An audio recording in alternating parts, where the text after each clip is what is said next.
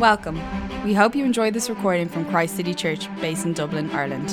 For more podcasts and information on the church, please visit christcitychurch.ie. Thank you for listening. Hi everybody. I haven't met a few of you yet, but my name's Anastasia, like Steve just said, and I'm 19. I'm Greek, which I'm kind of obsessed with, and I moved here when I was 15 with my family. So I was raised in a Christian family too, so nothing too dramatic. And yeah, Christian family, Christian parents, so very much the standard activities and everything you'd expect. So like going to church every week and going to summer camp and Christian cartoons and Christian music and learning off large chunks of the Bible, and then reciting those chunks, of course. And yeah, it was great. My parents really cared that their kids really were given as many opportunities as possible to get to know who God is and accept Him into their lives. And so as I was growing up, I knew the central message of the gospel pretty well. John 3:16, for God so loved the world, that He gave His only Son, so that whoever believes in Him shall not perish but have eternal life.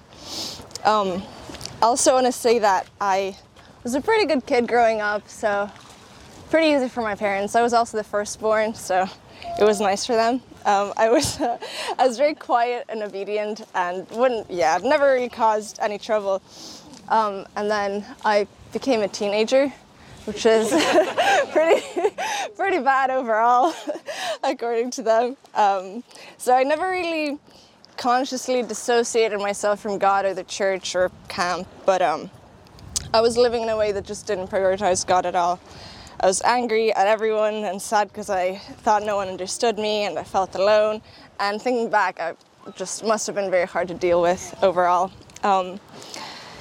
So yeah, I was very academic in school, and I idolized being the best in my class and then in my year. And all this time, I was still reading my Bible occasionally and going to church weekly.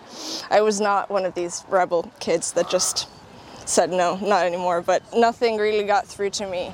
Like everything God was trying to teach me, I just was not accepting at all. But throughout this time, I believe that God was gradually preparing my heart and working in me. So yeah, when I was about 15, my family started going to a new church, and the pastor there, he's a wonderful speaker, and his sermons really spoke to me. I think it was a combination of a fresh take as well. And I just liked the sermons there so much that even after my family went to a different church, church shopping, I still watched the sermons on YouTube, and I really liked them. And I just want to take a minute to say that was the first time that I had willingly in my life chosen to spend more time listening to sermons, by choice. It's just crazy to me that I was doing that. I was like, whoa, look at me. And and soon the pastor in that church, he started doing a series in Romans, and I continued watching. And he did a sermon on chapter 1 and 2 of Romans, and that really just shook me to my very core. It was about, where Paul really dives into humanity's sin and how horribly we've grieved God through our sinful nature. And that sermon really crushed me. That was the first time that I had truly comprehended how bad sin was. My entire life I knew that everyone had sinned, blah, blah, blah, but I never really knew it in my heart. And I remember I was crying and I felt so guilty in an overwhelming way and regretful that I had disappointed such a great and powerful God. And my pride and jealousy and anger that never seemed so obvious or shameful to me before. And I just wanted to hide, really. I couldn't believe how I'd gone on living like that up until that point. And then is the next bit in Romans. Us sinners were made righteous through the sacrifice of Jesus on the cross and justified freely by His grace. God gave Jesus to die for our sins. And so through no action or good deed of our own, we can be saved. The burden is lifted and the guilt is gone. Sins are forgotten. And we're free. And I was a church kid my whole life, like I said.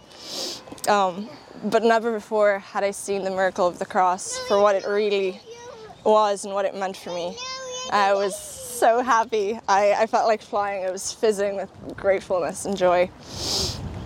And it was a process, but after that point, I was sold. There was nowhere else for me to go. God's love was so amazing and overwhelming, and just, I don't think we can fully comprehend it. And yeah, after that, my idols seemed foolish and kind of everything fell away. God was working in me in a very patient way, and even though there were times when I neglected reading my Bible and distanced myself from Him, I soon saw that I missed how I felt when I was closer to God. I wanted to feel His presence all the time and learn more about Him.